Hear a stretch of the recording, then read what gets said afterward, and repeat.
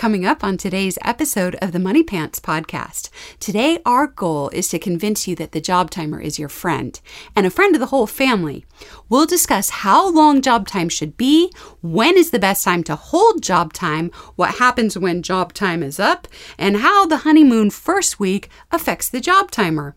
We'll talk about the other ways the timer can be used for bedtime, fixing behavior problems, creating good habits, and motivating academic success. But make sure you listen to the very end, where we will share with you the best secret yet, how to make your family vacation a roaring success. You won't be disappointed. All this and more, but first, the joke of the day. So the final paper is due for a large class at Harvard worth half the grade. The professor has made it very clear that the paper must be turned in by 2 p.m. on the dot. He stands at his office door as 2 p.m. approaches, collecting papers from the last few stragglers. As the clock strikes 2, he turns to go back into his office when a student runs up to him last minute, paper in hand. Professor, the student says, "I'm so sorry, please. I'm only a few seconds late. Will you please make an exception just this once?" "Sorry," says the professor. "I was very clear about the deadline for this assignment." The student gets angry and says, "Do you know who I am?" "No," says the professor. "Good," the student says, and shoves his work into the stack of papers and runs off.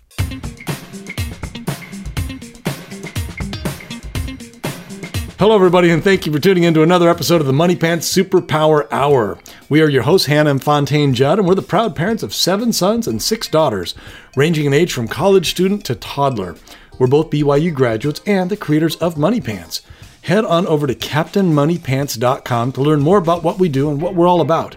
We believe every person on this planet has been given at least one superpower to help them accomplish their unique mission in life. But the only way to unlock those superpowers is through work ethic. That's when greatness happens. And that's where Money Pants comes in. Money Pants is the complete tool set for cultivating work ethic in all aspects of a person's life. Today's topic is the job timer. Again, the idea is we're going to try to convince you that the job timer is your friend, because I think having a job timer kind of has this militant feel to it. Yeah, it seems like, oh gosh, you're going to stress your kids out. I'm giving you a deadline. I'm giving you a deadline, and we're going to use this timer. But Hannah, you had a completely different experience as a kid, though. Yes, I did. That made you think that maybe a job timer might not be as harsh as some people may think. So my parents were awesome. They always had us have chores. Mm-hmm. And a lot of what I learned was from them, because I took what they did and went, okay, how can I improve off of that? Well, I think that's the goal of every parent, is to take what's good from their parents and improve on that. Yeah. So, but if they hadn't done what they had done, I wouldn't, be able to do that. So anyway, but they had us do jobs, and it was more like, okay, this is your job, get it done. I distinctly remember dishes. I was somewhere between the age of 6 to 12. We lived at this house that didn't have a dishwasher, and our family was large. I think there were about 9 or 10 people in our family at the time. So there were a lot of dishes after a meal, and we would just rotate. People would take turns doing the dishes. So if you did dishes one meal, the next meal, it was somebody else's turn, and we'd rotate. And I remember, just dreading with doing the dishes. But when it was my turn, what I would do is I'd go, oh, I'm never going to get this done.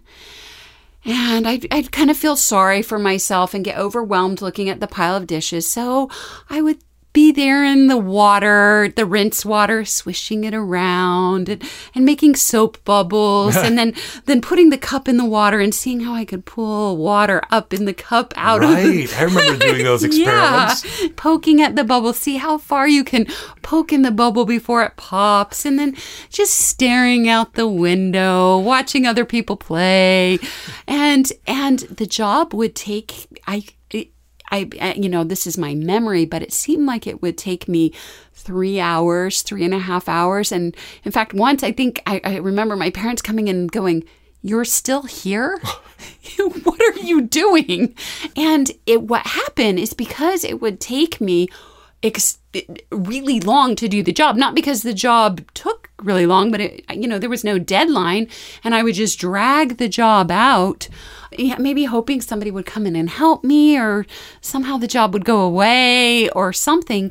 Because it took me the better part of a day to do it, it actually made the job seem more overwhelming and made me dread the job more. Heck yeah. It seems like a huge, overwhelming job. Is it a 3.5 hour job or whatever you said? Yeah. I can see that would be overwhelming. In reality, it was a 30-minute job, but it took me 3 hours. So it seemed bigger than what it was, a lot bigger than what it was, 7 times bigger than what it was. And so my perception of the job got worse the more I did it, because I'm like, oh yeah, this is an awful job. The more you didn't do it. Yeah, the more I didn't. Well, I would do it eventually, but it was like being tortured. Yeah. You know, standing there for 3 hours, not allowed to do anything else, and and it wasn't my parents' fault.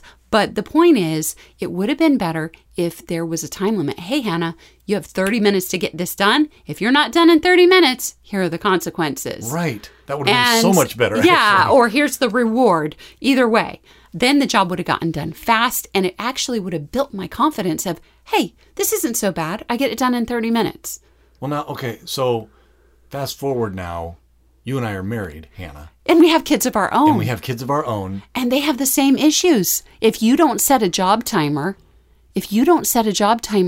your kids will roll on the carpet. You know, they're supposed to be cleaning the living room. They'll just be rolling on the carpet. Just kind of miserable, not really playing, but maybe kind of playing, but knowing they're supposed to be working and just kind of miserable. Yeah, it's not play because it's miserable, but it's torture watching them. Yeah. Now, from a parent's perspective, it's torture watching them. Oh my goodness, just do it's your torture job. for them. And yeah, it's like, come on, good grief, get it done. But that's what happens if you don't have a timer going. Right. And it actually makes because the job goes on forever. Yes. And it actually does the opposite of what you would think, where it actually makes them dread the job more if you don't have a timer going. So I remember when we were first married, well, not first married, but a few years into our marriage, and I think we had 2, maybe 3 kids. This is in North Hollywood. Mm-hmm. And they were all very young. Tia would have been 2, 1, and newborn. Yeah, and I remember at that point we were really pulling our hair out because the house was a constant mess. But I would come home at 6 o'clock or whatever it would be, and I still don't know how you did this though. You would have dinner ready, and we would eat dinner, and we would manage to get the kids to bed, and we would look at the house. And it was just this disaster. And we were both exhausted at the end of the day. Yeah, I'd worked a 10 or 12 or whatever hour day. Because, you know, when you're first starting out, you know, you have a tendency to work longer hours. Yeah, you were a young employee. Well, and I also had a commute because it was LA. And so it was just, and I knew you were exhausted because you'd been dealing with 3 little kids all day. Yeah. And nursing. And that's actually the most overwhelmed I've been as a parent, was when my oldest 3 were all very young. That was really hard. difficult. So, but what we decided is like, we have to clean this up. It's just so much of a mess. If kids wake up in the morning, it's just going to get more of a mess. Things are going to get ruined. Let's just do a 20-minute. So let's set a 20-minute timer. And let's just get as much done as we can in 20 minutes. I'm tired, you're tired, but I got 20 minutes. I can at least straighten up for 20 minutes. And so we did. We set a 20-minute timer, and Hannah, you and I both, we just got to work. We'd bust a move. And, you know, I would do the dishes, or you would do the counters, or I was doing the living room floor, whatever it was. We kind of triaged that way, and we got it done. And well, actually, we wouldn't necessarily get everything done. We'd usually get the most important things done. Right. But a lot of times we'd be on this, you know, we were moving, we were getting things done, and I'd kind of feel excited after the 20 minutes and go, well, let's just keep going, and let's just finish the counters, and let's do that and do that. And you would say, no way. No. When that 20-minute timer ends, we said we were going to stop. And you explained to me at that time, because I was kind of an overachiever always. Kind of. Yeah. We're both overachievers. And maybe I'm not totally over that. How many kids do I have? But I would want to just keep going. Oh, let's keep going. Let's keep going. And you would say, no, we agreed that we were going to do a 20-minute timer, and you can't lie to yourself. Yeah. And what did you tell me? Like, No, you're absolutely, that's exactly right. You can't lie to yourself. And this is why. If you tell yourself, like when you're low on energy and you're trying to motivate yourself and you make a goal, you have to stay true to the goal. Because if you lie to yourself, you won't believe yourself next time you're tired and you're trying to motivate yourself. You won't believe yourself. Yeah. And so we had to be like, nope, 20-minute timer's up. We have to stop. I know there's more to do. There will always be more to do. But when we're tired like this and we're trying to accomplish a goal, well, it doesn't matter what you're doing. You have to be true to yourself. You cannot lie to yourself. You can't lie to yourself. But especially when you're setting goals, when you're tired and you're trying to accomplish something that you previously weren't able to do, because you won't trust yourself anymore. And so next time you go to make that same goal, you'll be like, it won't have the power to motivate you. Yeah. Well, I used to make goals all the time to go, okay, I'm just going to run 1 mile. I'm just going to run 2 miles. And I'd be like, oh no, I should keep going. I should keep going. And I'd use that should or after the time, and I'd make myself keep going. But you are absolutely right. My trust in myself started breaking down, where I'm like, I knew that I wouldn't really. Well, no, that goes back to the correct principle of when we talk about goal setting a few podcasts ago about goals should have a deadline, and you should adhere to those deadlines. But I want to go back to, when we were doing this little job, this 20-minute job, 20-minute cleanup is what we called it. Yeah. It was cool though, because a couple of things happened. One, there was this sense of teamwork, but also that synergy. Because we were both working at the same time. And then eventually we noticed that Tia, our oldest, wanted to be involved as well. And so we would give her jobs during that 20-minute cleanup. Yeah, and you do this, I'll do this. And that's how job time was born in our family, where we're like, oh, this is brilliant. This is really good. Mm-hmm. But interestingly, from that point, we've tried a whole bunch of different variations of that. And we've discovered, that's what we're going to share today, is some of our thoughts on how to do job time with the job timer and how the job timer plays in with this. And first of all, daily jobs, we found out they should be between 20 and 30 minutes, because we tried as our family grew, we had more and more jobs, more and more things to do, but we realized we tried making job time longer. Remember, we had it like at 45 minutes at one point, and it was just too long. It was too. People lost steam after 30 minutes. 20 to 30 minutes is that really that sweet spot. 30 minutes kind of seems to be the max, where 20 minutes and 10 minutes wasn't enough. You couldn't get anything done in 10 minutes. Mm-hmm. We're like, oh, let's do a 10-minute cleanup, and we realized no, you barely make a dent. 20 minutes though, you're like, oh, we really got some of the main things done, and that 30-minute mark. That's kind of like you're running out of steam at that point. So that's kind of the max. Maybe it's like ripping a Band-Aid off, where you have this job. Do you want to rip it off slowly for an hour, or do you want to just 20 minutes, 30 minutes? Well, no, there's the law of diminishing returns, though, too, where the longer it takes, the less effective you become. That whole concept. Yeah. You can do the same task in 2 hours that you could do in 20 minutes. So the best thing is, in 30 minutes, we're going to work hard, turn on some music. Everybody go. Right. Oh, that's right. I forget. We turn on music. Yeah. And it's not a party, but it's kind of like a party atmosphere of, it's a big team. Maybe it's a big workout. Yeah. Where you got your music going and everybody's working together, and and it's cool though, because the whole house gets whipped into shape, and it's kind of magical. But but it's that team, and we keep harping on this. It's that team effort, that team mentality of everybody's working together to achieve a common goal of making the home run properly and be organized. Well, and that whole working together at the same time, it's encouraging, because you feel like you're actually accomplishing more than what you are, because all around you, the whole house is transforming. Yes. I love that. And so it feels like you're like doing this magical thing of cleaning the whole house when everybody's working together. And that's the synergy that we're talking about, and it's also one thing that I also hated about the dishes job was in my family, when you had the dishes job, after the meal, everybody would go watch TV or a movie. Oh, but not you. You have the dishes. Oh. And you'd be in the kitchen all by yourself while everybody was having fun. And so it kind of demoralizes you a little bit. Right. Whereas if there's a timer going and everybody has to work during that time, and they are all working as fast and as hard as they can, it definitely adds to the energy and to the motivation. Right. So how do you determine how long? Because when we're assigning jobs, and we talk about that in another podcast too, where you make a map of the whole house and then you divide all the jobs up. How do you determine how long a job should take? And we figured this one out. That this is easy. The rule of thumb is how long a job should take is how long it should take you as a parent. Because if you as a parent can do it in 30 minutes, so can your kid. That's the whole concept. Yeah, so if you have a kid saying, Mom, I can't get my job done in 30 minutes, then you as a parent, what you do is you go, okay, let me do your job during the timer on one of the days, like give them something. And if you can't do it during the 30-minute timer, then it does need to be cut down. Or maybe you need to be more efficient, but really if you as a parent who knows how to clean into work can't get it done in 30 minutes, then it's too long and your kid can't either. So that's the rule of thumb.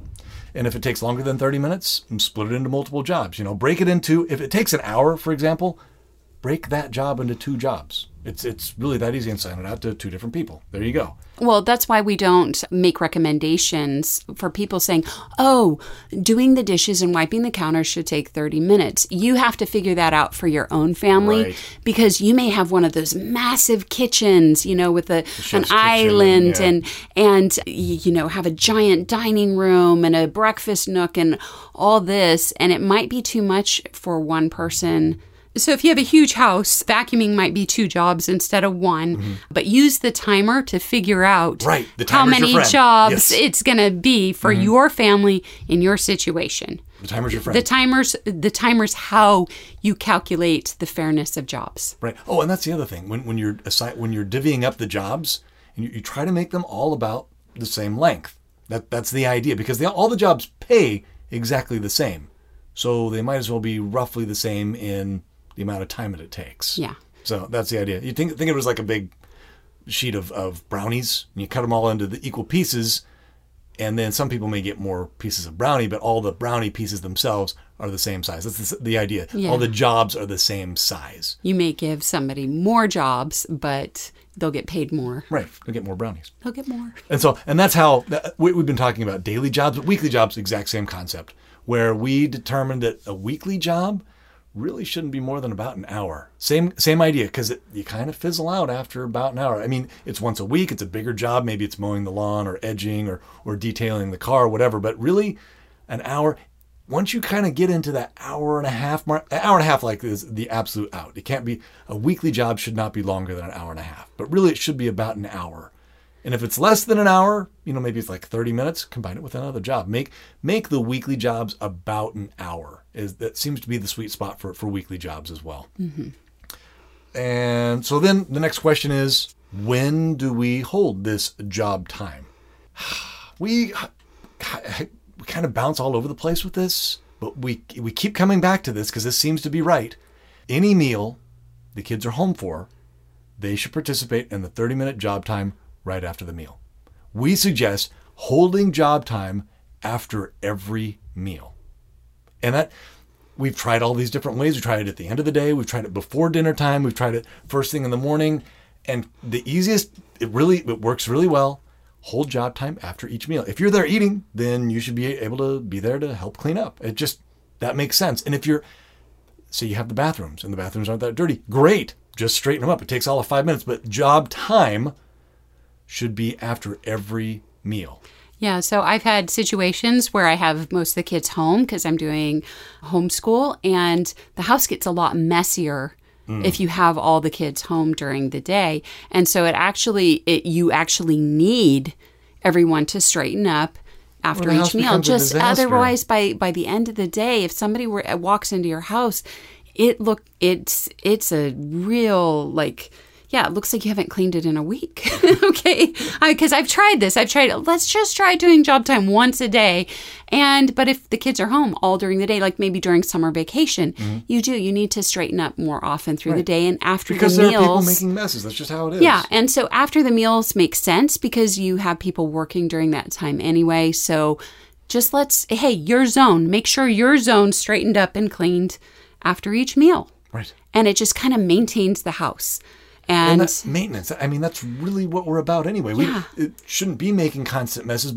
And this is the thing we've noticed, though, Hannah, is that when one mess happens, it's contagious. It spreads. And it's the weirdest thing. But if you clean up that one mess, it prevents other messes. People want to keep it clean. Yeah, it's they want to keep it that way. But if you put one thing on the floor, it's like an invitation to throw more things. So the nice thing is if you do the straighten up after each meal, it actually makes it so job time is super fast.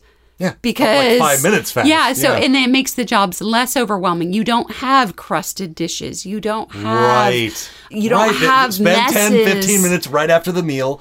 Get the dishes done. Get the counters wiped because then it doesn't have time to form that, and so hard crust or whatever on the counter. It actually, or a spill in the kitchen. Yeah. It's brilliant. it's like cleaning your room once a week versus spending 10 minutes every day or 5 minutes every day, where it never turns into that almighty disaster where you're like, oh, it's my day, I got to clean my room. And, whereas when you're just doing it every day, you can prevent it from becoming out of control like that. Now, but the thing is, though, you, Hannah, learned this, maybe a decade ago when we were sending the kids to public school. And you learned... I learned it the hard way. Well, no, but then I want you to share with that what you learned about what not to do. What not to do. Okay, so when my oldest kids were in elementary school, you know how there's that mad rush in the morning to get the kids to school, right? And you're like, okay, you got to get dressed. Okay, we got to make breakfast. We got to pack the lunches and where's it's my homework? And yeah. Oh, you got to sign this, Mom, and there's all this going on, right? There's this mad rush. Oh, we've got 2 minutes. Get in the car. You'd get them to school, and then you're like, whew. Okay, they're at school, and then you drive back home or walk back home, and you walk in the house, and it looks like a tornado hit. There's the dishes, all the breakfast food still out, the table's dirty, none of the beds are made, there's clothes strewn everywhere, there's paper and junk from people's backpacks, and you go, oh, I gotta get this cleaned up. So you're like, you work up the energy and you start working, and it can take you all day to get the house. You get the house all clean and order. And by the time you're done, it's about time to pick the kids up from school. They come home from school, throw their backpacks down, and they want a snack. They want a snack, and all of a sudden, all that work you did cleaning the house, it's gone. Mm-hmm. And that's all you did all day was clean the house. Okay, this is a rookie mistake. You do not need to be doing this, and you should not be doing this. Your job as mom is not to be the family maid. Let me explain to you what, because like I said, I've done public school, I've done homeschool. I've done both. The next time, years later, when I did public school again, I was like, oh no, I'm not doing that. No, they need to do their jobs. So I carefully calculated out a schedule that worked where when my kids left to school, the house was cleaned up. And this is a schedule. And if you have your kids in public school, make note of this. So what I would do, their school would start at 8 o'clock. Mm-hmm. So here was the schedule. I would wake up at 6 o'clock and I would make a nice breakfast. Okay, pancakes, you're and this, Hannah. You would make a fantastic I make awesome breakfast. This okay, would be like an orange juice smoothie, and bagels with cream cheese, and hash browns, and eggs, and bacon, and sausage, and pancakes. I like to eat. Okay, and berry syrup, and this wasn't just a good breakfast. Oh wow, you poured cold cereal. No, this was like a breakfast. This is like an IHOP breakfast. Well, yeah, I like to eat. Yes, okay, it was really good. Anyway, so 6 o'clock, I wake up, I get breakfast going, right? Mm-hmm. And at 6:30, so a half hour later, I wake up the kids, say, okay, guys, everybody clean your rooms. So they need to make their beds, get their rooms cleaned, right? You have 15 minutes. And during that 15 minutes, I finish up breakfast. So I had 45 minutes total to make breakfast. Now, if the kids had gone to bed on time, that'll be a great time for them to wake up anyway. If they remember the put your darn kids to bed. If you put your kids to bed at like 7 or 7:30 the previous night, getting them up at 6:30, perfect time. As a matter of fact, they may even wake up actually, I remember our kids waking up on their own about that time. If you put them to bed on time, it's great. To bed. And you don't have whining or crying going on. So they wake up, they have 15 minutes, clean your rooms. And once their room's clean, 6:45, I go inspect the room. Okay, you come to breakfast. Mm-hmm. You better finish that. I want that bed made. We're starting breakfast right now. Right. And so then you have 15 minutes for them to sit down and eat breakfast. So from 6:45 to 7 o'clock, they eat breakfast. Okay, now it's 7 o'clock. The meal ends. Everybody clears their places. And you say, okay, I'm starting the 30-minute timer. Go get your chores done. Take care of your zone. Make sure it's clean. I'll be doing inspections in 30 minutes. Go. And everybody rushes, goes and gets their job done. Now, I tried it. Well, hey, I'm not taking you to school unless your job's done. But that actually created stress for me because the schools are such sticklers about that because they lose their funding. And so you'll end up in the principal's office after, so many absences or whatever. And you don't want to have to deal with that. So instead, if they don't finish, they pay you money to do their job. Basically. But that makes sense because if you're going to be cleaning up after your kids, they should be paying you. You should have some money. Go get your nails done. I don't know, but yeah. Anyway, so it makes you feel better if you get dumped with that. Anyway, so they have 30 minutes to get their job done, which is plenty of time. And hopefully it won't be that messy if you did short time before. It shouldn't take a half hour. No. You do set the half-hour timer. You do set the half-hour timer. In case the job needs more time. So at 7:30, job time's over. Then from 7:30 to 7:45, they get their clothes on and their hair done, brush their teeth. And at 7:45, you take them to school. And they're at school on time. And they're at school on time. This was the perfect schedule. It was the perfect amount of time to accomplish all these tasks. And like I said, you may not make pancakes and stuff for breakfast. This may be a generous amount of time, but it was plenty of time for me to make the food. And sometimes I would make breakfast or lunches, pack lunches myself, or sometimes I would make it somebody's job to make lunch. Have a half hour. Pack everybody's lunches. So it was very good. But the nice thing, I'd drop them off at school. I'd come home. And the house was sparkly clean. All the beds were made. All the rooms were clean. Breakfast was cleaned up. Mm-hmm. Things were vacuumed. It looked great. Guess what? I was able to do reading lessons with my toddlers. I was able to take them to the park. I was able to get my shopping done. Mm-hmm. I was able to do other things rather than being the family maid. Okay, so I want to go back to the whole rookie mistake that we were talking about before where, it's a mad rush to get out the door and the mom or the dad comes back home after dropping the kids off and the house is this giant mess. And you cleaning it by yourself takes all day. Yes. Instead of 30 minutes of everybody working together. But on top of that, you mentioned where they end up spending, mom and dad end up spending all morning cleaning rather than, going to the gym or writing or planning menus or reading, like you said, reading lessons or developing their own habits of piano playing. Like they end up being the family maid. Yeah. And that's not your job as the parent, especially not your job as the mom. Where all these kids get off to college and they're used to their mom cleaning up after themselves, and they get there and the RAs are like, your mom's not here to clean up after you. What does this teach your kids if you're cleaning up after them all the time? Yeah, exactly. The rookie mistake. It's a big mess. Your kids leave this giant mess behind as they race off to school for you to clean up. What does that teach them? That what they're doing is more important than what you do. And that they don't have to clean up after themselves, that someone else will clean up their own messes. Like, what a horrible message that you are telling your children. What a horrible thing to teach your children, that they are more important than having to clean up after themselves. Yeah. That they don't have to care for their own things. Well, also... And that mom and dad are subservient and somehow they're maids. Like, whoa, not what we want to teach our kids. No. That is not... And maybe people don't think about it, but that is literally what you are teaching your children. By letting them get away from having to clean up after themselves, that is what you're teaching them. And I've made that mistake with my high school students, because high school students, they're taking AP classes, they're in, a club sport, they're playing sports and and they're tired and they're stressed and stuff. I'll be like, I'll just do this for them.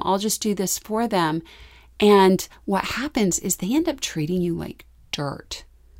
They end up treating you like dirt because you're their maid. No, it's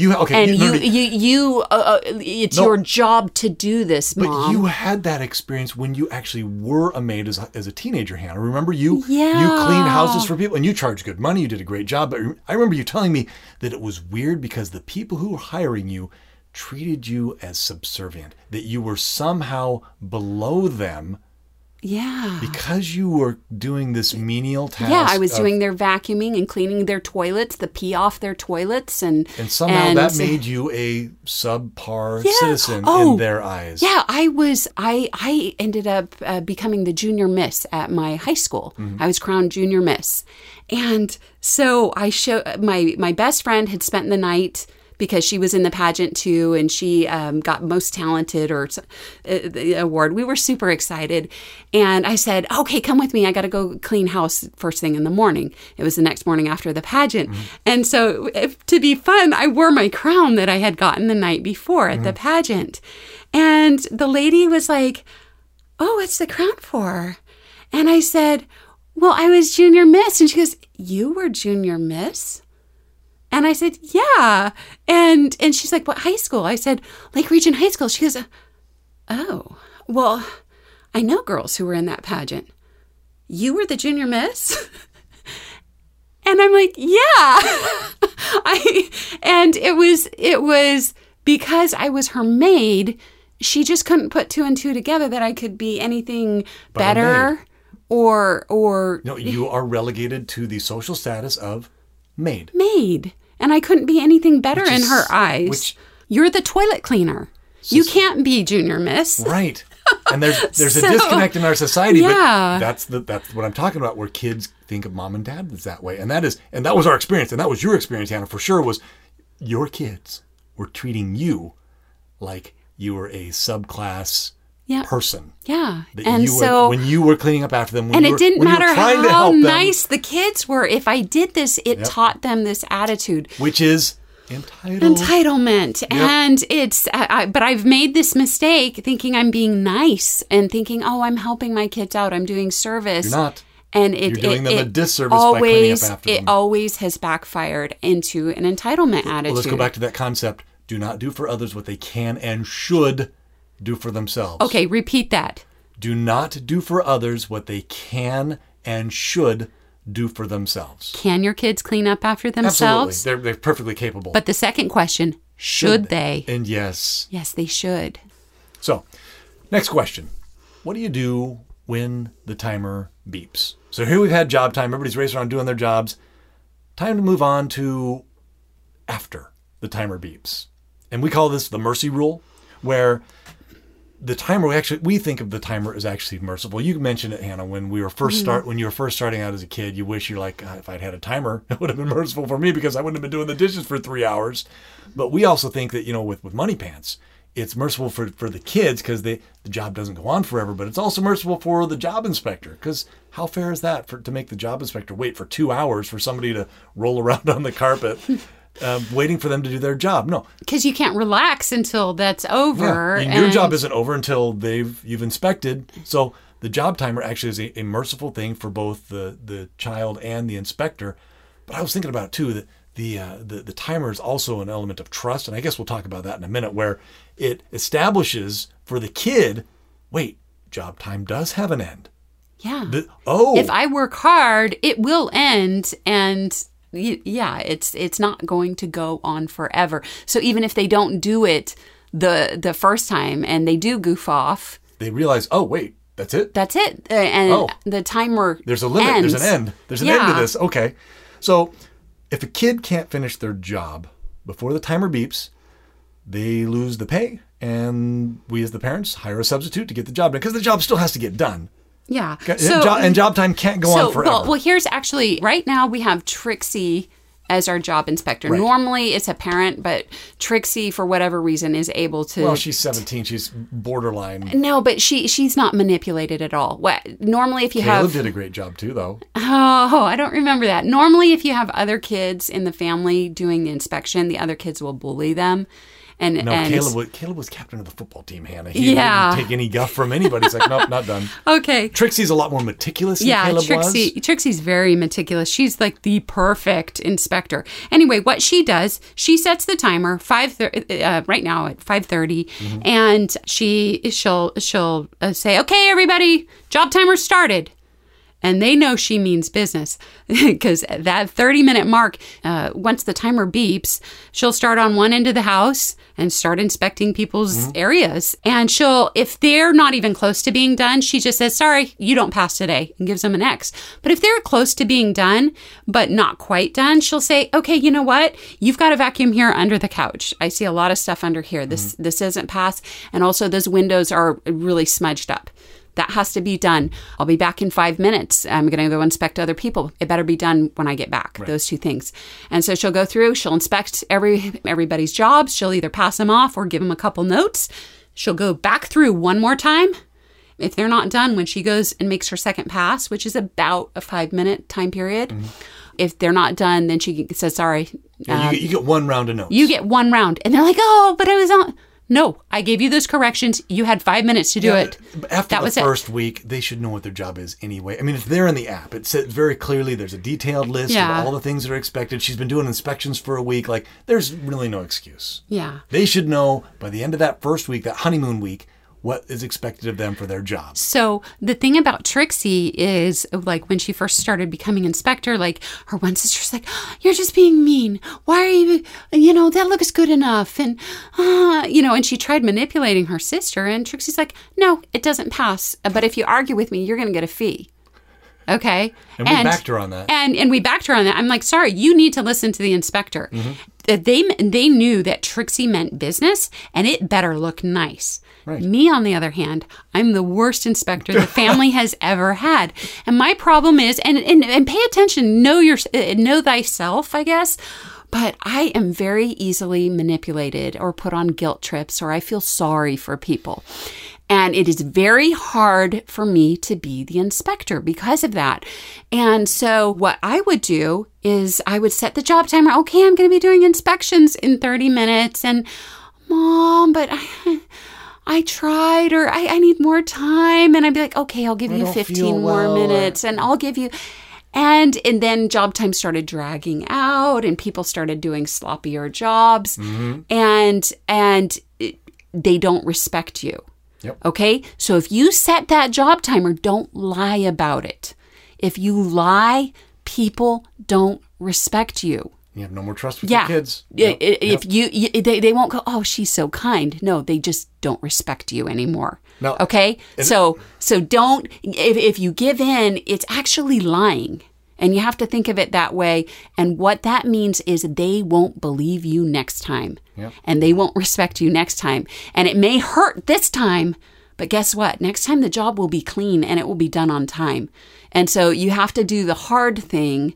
Take that lesson from me. That's what will happen if you're lenient and you don't stick to the rules. You actually undermine that relationship of trust with your children. They're like, oh, Mom's doing the inspections. I can do a sloppy job and get away with it. It's opposite of what you're hoping to accomplish. Yeah. You're not actually developing a friendship. You're actually teaching your kids not to trust you. Yeah, because or respect you. Mom and Dad are liars. Yeah.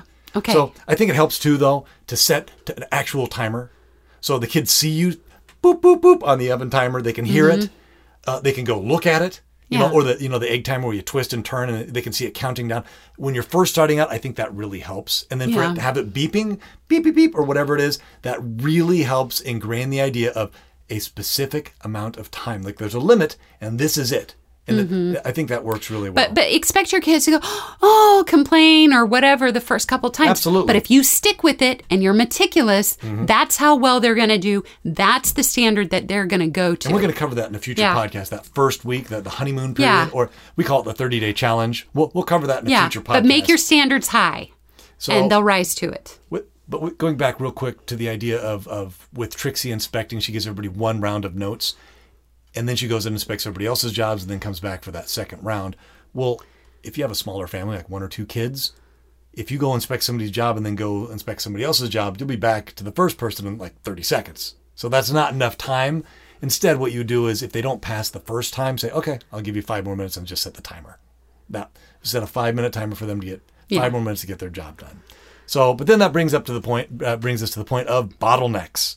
What do you do about bottlenecks? And I think the example is like the clearing the table and doing the dishes, where Jerry's supposed to clear the dishes and Alice is supposed to wash them, 10 minutes has gone by and Jerry still hasn't cleaned the dishes, or cleared the dishes. Where yeah, we've had that happen where a kid is supposed to be doing the dishes and the person is dilly-dallying clearing the table, and all of a sudden they bring all the dishes and there's 5 minutes left and there's like 3 loads of dishes. That's not fair. Yeah. Alice is supposed to be cleaning the dishes. She's been sitting on her thumbs the whole time, and now all of a sudden there's 5 minutes left to go in job timer, and Jerry finally decides to do his job and give her all the dishes, and we're like, okay, that's not fair to her. So what we decided is, just set it up. Set it up ahead of time. Say, Jerry, if you haven't cleared the dishes within the first 5 minutes of the job timer, sorry, man, you lose your job. We're going to have to give it to somebody else because Alice is waiting, And if you're dilly-dallying or for whatever reason can't seem to get it together, sorry, dude, you're going to lose your job. That may seem like, he's like, hey, hallelujah, I don't have to do my job. But with Money Pants, that comes with some serious consequences. And here they are. First of all, he's not going to get paid for the job. Well, whatever. It's only 25 cents or a dime or whatever it is in your family. But then he loses his job bonus for the week. Okay, the job bonus is a bonus that kids are given if they don't miss any of their jobs during the week. They're 100% consistent in getting their job done. And what it does is it doubles the amount of money that they get for their jobs. Yeah, mathematically, it is 1/5 of their earnings for the week. That job bonus is 1/5 of their money for the week. So the threat of losing that is huge. We've actually had kids cry in our family. We're like, no, please, I'll do anything. Not the red X. Yeah, the red X is the worst possible thing a kid can get on their point chart because it means, no bonus. So the first time you get it, it's no bonus. But then on top of that, somebody has to do the job. Right. That substitute needs to be paid. And who's going to pay that substitute? The person whose responsibility it is. So Jerry, by virtue of not being excused, saying, hey, man, you lost your job, he doesn't get paid for the job. He loses his bonus, and he has to pay for a substitute, somebody else to do his job, and that costs him money. And all of a sudden, he's like, whoa, wait a minute. It's like, we call it the triple threat. Substitutes are paid more. It's not just... Right, it's like 2 or 3 times more. Yeah, because it's somebody else having to work overtime. Yeah. It's overtime pay. Right, and it should be. And mom and dad don't pay that. You do. And we have kids clamoring, waiting in the wings for somebody to mess up because they want that that's good money. Overtime pay, the double or triple time, that's good money. That's what you want. And you offer those substitute jobs to whoever's done with their job first. You're like, hey, you're done with your job. Do you want a substitute? Do you want, and they have the option. Hey. And if it's a tie, we just offer it to the older kid first. And sometimes, maybe they're too busy. They don't want it. Great. We'll just move on down the list. Yeah. But you have to have your own job done first before you can substitute for somebody else's job. But there's always that kid who's like, hey, I need more money. I'm saving up for this or whatever. And they're ready. They're like wolves. But I want to point out, though, make very clear, though, the person who's getting paid, mom and dad take the substitution fee from Jerry, and then mom and dad are the ones that pay the substitute. So that way it doesn't engender that feeling of hatred for the substitute. Yeah, and the app does that naturally. Right. However, if you're not using the app, but you're using this concept, it's important that they pay you the substitution fee directly, not the kid that's substituting, because we found, that makes them resent the other kid. Whereas, no, you're paying me. Okay, I'm going to hire a substitute. For some reason that disconnects them from that hatred. For the substitute. Resenting the other person. Resentment, that's a better term. Hatred, resentment. But just going back real quick to bottlenecks, ideally you don't want jobs to overlap anyway. You want to try to orchestrate the jobs to make sure that there is no overlap. But the house is all integrated. There's a possibility that despite your best efforts, you may have a bottleneck. And so if you do, you just got to set it up very clear. Hey, you know what? If you don't finish this part of the job that Sally's depending on, then we're going to have to give your job away because she's got to get her job done. Just set it up, make it clear. But then I want to go back real quick to the whole concept of the honeymoon period, where that first week, you still want to set the timer. Because the kids... the first week when somebody starts a new job. Or you're starting Money Pants for the first time, or you've changed jobs around. When somebody's starting a new job and they're learning a new job, you want to give them that grace period. You still set the timer. You still set it for 30 minutes. The timer isn't longer, but when the timer beeps, the inspector is going to be a little more lenient that first week on how strict they are with inspections, where it's like, oh, good, you made the couch, you vacuumed the rug, you picked up the toys, but along the edges it's still messy. I expect that to be done tomorrow. And then the next day they're like, okay, you made the couch, you cleaned up the toys, you vacuumed the rug, and you did the edges great. Now, tomorrow, I want you to make sure you wipe all the baseboards. And you just add a little bit more to the job until it matches with that checklist. By the end of that honeymoon week, the job should be up to snuff. They should get done within the 30-minute timer and be complete. And then in a future podcast, we're going to talk about how to use the timer with toddlers and how job time works with toddlers, because we have that down to a science. Yeah, we have ways of using the timer that really motivate toddlers and keep them going during a job time. So we'll share that in a later podcast, and you'll really enjoy that if you have younger kids that you're trying to teach to do big jobs. Now, if you're still skeptical as to the value of a timer and that it's actually a good thing, not a militant, nasty, horrible, harsh thing, maybe we'll give you a couple of real-world examples here, like school. Classes have timers. The class ends. The teacher's got 45 minutes to teach the material. Homework, has deadlines. You need to get your homework in by this time. It's not because you're trying to be mean. It's because that's how the world works. You have to have deadlines and timers. Well, what if it didn't? What if school could go on into the night and you didn't know when it was going to end? Oh, those are the worst. Actually, I remember Caleb saying that he would have football practices where they didn't know when they would end. Oh, right, because the coach wouldn't stick to... How do you give 100% if you don't know when it's going to end? Like, you have to know. Think of a marathon. You're like, oh, I'm going to make it to the finish line. And then you get to the finish line, I'm like, way to go. But sorry, I have to break it to you. We moved the finish line a mile down the road. You're like, what? Could you imagine that? Well, that's horrible. That's what happened to him. But this one particular coach, he wouldn't end practice on time or even close to on time. We're talking hours. Yeah. Later. And this is football. How are you supposed to give... You have to budget your energy. 2 hours. Okay, I can give 100% for 2 hours, but if you don't know, it could be 2 hours. Well, and then he couldn't make plans for after either, because he would have homework, and it was just really stressing him out mentally. Going, okay, when is this going to end? So in sports, a lot of sports have timers. I mean, some sports have even implemented timers to make it more exciting for the fans. But like, think hockey, or basketball, or football, where they have very specific timers, and if you don't adhere to those, you lose the game. In football, there's the whole concept of time management, where you're like, oh wow, we've got 15 seconds left on the clock. What are we going to do? The timer is... It ups the ante. Yeah. I just always thought it was funny though. What if they put a timer in for like golf or baseball?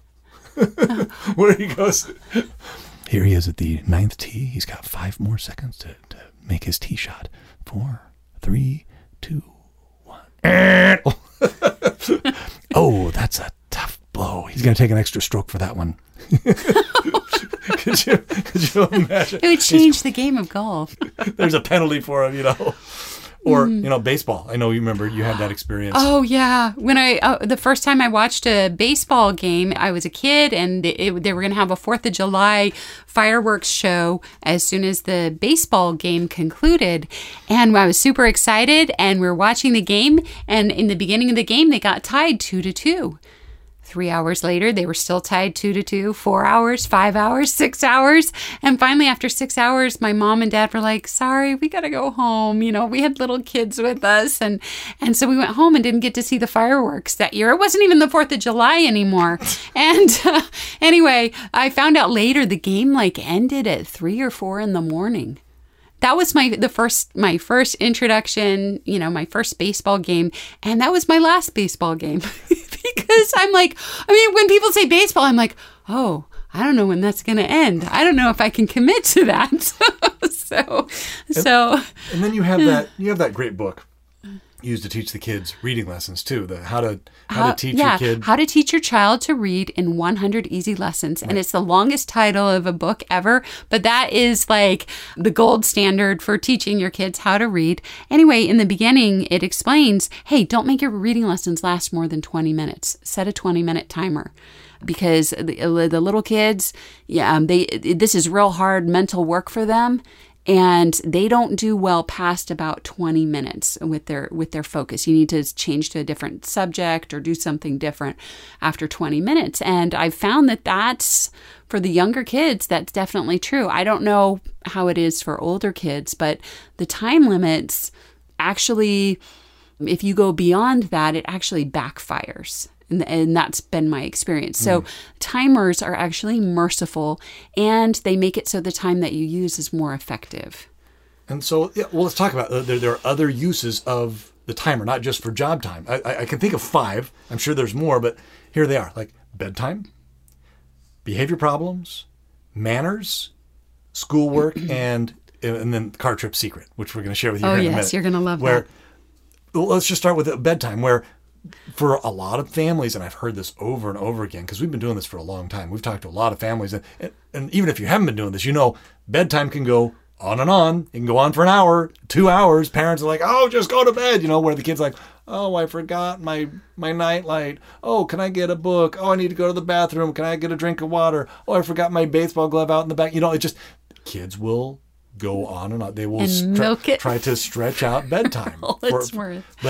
But all you have to do, here's the secret, set a 10-minute timer and say, okay, guys, bedtime, timer's going. I'm here. I'll brush your teeth. You got 10 minutes until the timer beeps. And if they have on the point chart, it should be, one of their goals should be in bed before the timer. Yeah. And they know, oh, wait, if I want those points, I better get into bed before the timer beeps. But then you can add other rewards and stuff. Like, I know, Hannah, you would, you'd be like, oh, well, if you guys are in bed by the time the timer beeps, I will read. I'll read a book out in the hall if everybody's in bed. If you want that story, though, be in bed before the timer beeps. And it's amazing because instead of bedtime going on for 30 minutes or 45 or an hour, it goes on for 10 minutes. And that's it. And everybody's in bed and they're ready and they're happy to be in bed. They are racing. It's the funniest thing. You have kids running around, racing to get ready for bed and to get into bed. Mothers and fathers of the world, you are welcome. Okay, so next up, using the timer for behavior problems. If fighting is a problem in your home, you can use the timer to your advantage. All you do is you set a timer and you set a reward if the kids can go an hour by being peacemakers, they'll get a reward at the end of the hour. You give them quick points, or they can mark that they accomplished that habit that they have on their list of habits, whatever it is. And if fighting's a really bad problem, maybe instead of an hour, maybe you make the reward every 5 minutes. And then after 5 minutes go by, you set the timer, 5 minutes go by. Hey, wow, you guys were peacemakers. You were friends. Way to go. Thank you. Here's your reward. And eventually, peacemaking will become a habit. And, at the end of the day, they may have made 2, 3, 4, however much money. They may have made a few bucks. And you're thinking, well, that's so much money. Why would I pay my kids that much money? We think that's a small price to pay for having peace and harmony in your home. And the neat thing is after a while, it won't always be every 5 minutes. After a while, it'll become a habit. That's the whole idea. And so, instead of 5 minutes, maybe it'll be every 10 minutes. You guys can go 10 minutes being peacemakers, or an hour, or half the day, or whatever. And eventually, it'll be a habit. It will be ingrained, and you can move on to start focusing on other habits like good manners or obedience, using the same concept of frequent rewards. That's literally why we created Quick Points. Was to find those times for those short periods of time to reward the kids for the behavior that we want to encourage. Well, you have fees that you can charge people for fighting, and those are effective, but you can only do 3 fees in a day.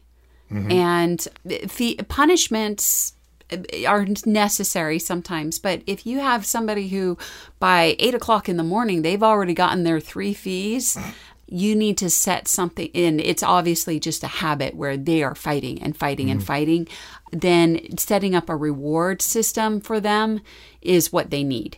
And something that can be working towards, not something they're working against. Yeah, against. So we kind of learned that with manners at the dinner table. Another way you can use a timer. I have hypoglycemia. I get a little tense right before dinner. It's the end of the day.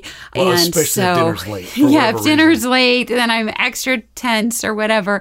And the kids would be, squirming at the table and poking at each other. And I just, don't have the patience for it. I'm like, okay, you go to your room. Oh, you go do this. You're in trouble and you're going to get a fee. And I start, getting into punishment mode. Yeah, but your blood pressure's rising. Yeah. And I'm just like, you do that one more time. And I found like when I make threats like that, what happens is that the kids would back it up just enough so they didn't get in trouble, but they would keep seeing what they could get away with. And so what I noticed is when my husband was there and he'd walk in and he'd see that there was an issue going on, he would instead say, hey guys, I'm going to set a 5-minute timer. Whoever has good behavior in the next 5 minutes, I'm going to give you quick points. And which quick points are like 4 cents. Like they're nothing. Anyway, what would happen, all of a sudden, all the kids would sit up tall and straight and have the nicest manners. Oh, mother, can I help you with anything? What dost thou desire? Yeah. So all of a sudden they have the manners of Queen Elizabeth and they, instead of like seeing what they could still get away with, instead they were trying their very best to have their very best manners. And so that's the difference between rewards and punishments. And so when there's a bad behavior or something you're trying to encourage, it does work better to use rewards and to reframe things. So I want to punish them right now. Instead, and it's really hard to get out of this habit because my mind automatically goes, if somebody's being sickening, if somebody's like being annoying or rude or something, I automatically think, you know what? They need to be punished. And that's just how my brain just goes towards that. Everybody is. I think it's pretty common. But if you can take that and go, no, I'm going to set up a reward. That works so much better. And I've seen my husband do it and I know it works so much better. But when I'm tense or stressed out, it's hard for me. I automatically want to go to punishment. And so getting yourself to rethink it and go, okay, how can I set up a reward? And the thing is, you don't want to reward them because they're being boogers. Right. I don't. Being boogers. They are. And I don't want to reward them. I'm like, they don't deserve any rewards. But as soon as you set up that reward, all of a sudden, they're helping each other. They're setting the places. They're sitting up straight and quiet. Like you said, all for just a couple of points. Rewarding is so powerful and it's so much easier. And I use it in the grocery store. Like if I have to take a bunch of kids shopping, I'll set it up. Hey, every 10 minutes, I'm going to set a 10-minute timer every 10 minutes. Oh, and you can do this too. At the beginning of your shopping trip, you buy a bag of M&Ms or Skittles or whatever it is and say, okay, guys, I'm just going to set the timer. If you guys are helpful, for every 5 minutes, y'all get 1 Skittle. And it's amazing. The kids will be running and darting around going, oh, what do you need next, Mother? Oh, can I go get the cheese for you? Oh, where are the zucchinis? I've loaded all your bags, and it's for a Skittle. But it's that time, but it's the timer. And that's what we're all about is for some reason, setting that timer, it creates that definite limit on the expectations. It's the weirdest thing. It helps them out. It makes it's manageable, I think. But to kind of summarize, when working with manners is when we threaten punishments, the kids have the tendency to test the limits. But when we offer rewards, we get the civility of Queen Elizabeth. Yes. And then you can use the same concept with schoolwork. Where, Hannah, you would used to hire, or no, you still do. Yeah, I hire a math tutor through our charter school. And what would happen is she'd come to the house and math class was 1 hour long. And all the kids had their own computers. They had their own Khan Academy accounts. So they were working on their own level at their own pace. And the kids all knew math class was 1 hour long.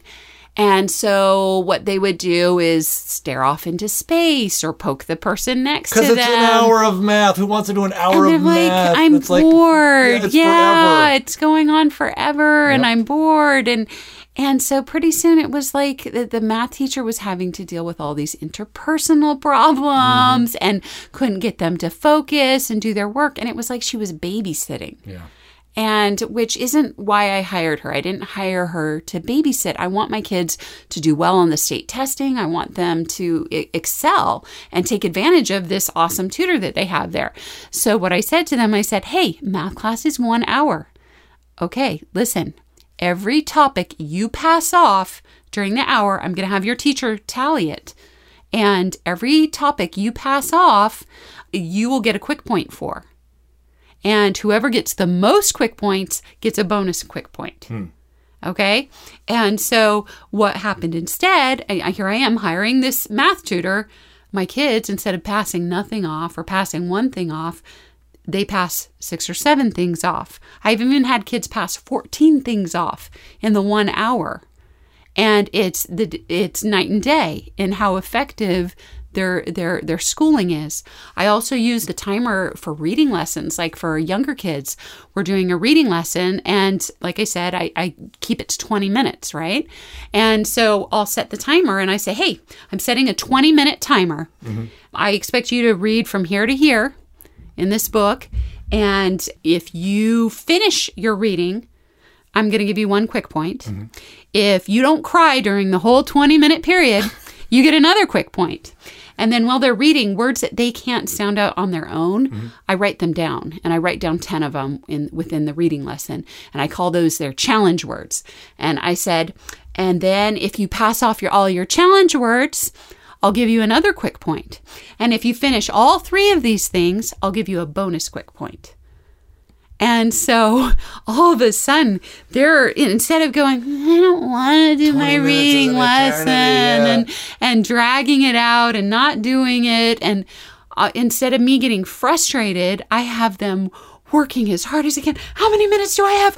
Oh no, I'm not going to make it. Reading and trying as hard as they can for 4 stinking quick points. Yeah. And for some reason, having that timer really makes it motivates them because they know they have a limited amount of time to accomplish the task. Yeah. And most people who have done homeschooling for a while, that's one of the problems you have with homeschooling is homeschooling could go on all day and all night. You don't have the time limits that the school has. And so when you get advice from moms who have done homeschooling for a while, they say, hey, the timer's your friend. Make sure you use a timer and make sure you have an end time for your school day. Don't let it go on till 6 o'clock at night. Because the kids will dread it. You will dread it. It goes on and on. Yeah. It's miserable. So you have to use that timer in the home as well. It actually makes things more relaxing. Yeah. And more enjoyable. It's the opposite of militant and stressful and harsh. Yeah, no, it makes things more relaxed and more enjoyable, and people know what to expect, so there's less anxiety, not more. Which leads us to car trip Okay, secret. This is what you have been waiting for, and you deserve this if you've listened this far. This is, okay, I'm not going to say this is the greatest thing ever, but this is really close. Oh, yes, it is. Where it used to be, when you're in the car, you don't have your regular set of consequences that you normally use. You can't send a kid to their room if they're misbehaving. You can't give them a timeout or a similar punishment. You can't even give them a spanking. You're driving the car, you're like, what? The kid's in the back seat, they're driving you nuts, and they know it. And you're on vacation. This is the one vacation you take during the year. You saved up all this money. You're putting all these resources. This is your vacation. But at the same time, the kids are cooped up in the car. They don't have any other outlets. They can't stretch their legs. They can't go play. That you can't separate them. Like it's weird, but you feel trapped. Yeah, you really do. And so what you can feel trapped in your own car on your stinking vacation, and you hate it. And didn't you have a friend who? Yeah. Oh, yeah. I have a good friend of mine who, she was getting ready to leave on a trip across the country or something. I'm like, and I mentioned her husband, and she goes, oh, no. He's going to fly and meet us there. He doesn't do car trips. He can't handle it. He can't handle being in the car with the kids that long. He starts going nuts. And so he's just told me flat out, I will not ever do that again. Yep. Ever. You can do it if you want to. Had he known this, though, I think he would change his mind, because this is the secret. Yeah. And this is how to make not only it bearable, but actually enjoyable. Yeah. And this is all you do. When you're going on a trip, go to the bank. As you're on your way out of town, stop by the bank and get yourself a big wad of cash. $1 bills. $1 bills. And let the kids see it and say, okay, guys. And like when we took our trip to McCall, Idaho a few years ago. We got $200 out. $200 in cash, $1 bills. Set it right there on the dash. And I said, okay, guys, here's the money you're going to earn for the trip. This is going to be your spending money for the trip. You're going to earn it through good behavior. And I would set a 1-hour timer, and for every hour that went by, and the kids were kind, or they were trying to help each other out, and they weren't causing problems, I'd hand back the $1. And every kid who had followed the rules and was obedient or helpful or whatever, however we set it up, everyone would get that $1. And after a couple hours, all of a sudden they've got a few bucks. We need to stop for gas. And they can they would go into the gas station and they would buy themselves treats or whatever they wanted because they had that or they would save it. A lot of them would go, oh, no, I'm going to save this for when we stop at Burger King, or I'm going to save this for when we get to the park. Or I remember our oldest, she saved all of her money for the entire trip, which is like 14 hours, and bought herself a shrimp cocktail platter on the beach when we got to the hotel. And I'm like, I mean, that was really cool. That wasn't what I was expecting, but it was her money. She could do whatever she wanted with it. But the neat thing is, you set that timer, and if the kids don't earn the money, but some of their siblings do, there's that social reinforcer of, oh wait, oh man, and you'd say, oh man, I'm sorry, little Billy, you didn't earn it this time, but guess what? We're going to start the timer again. You have another chance.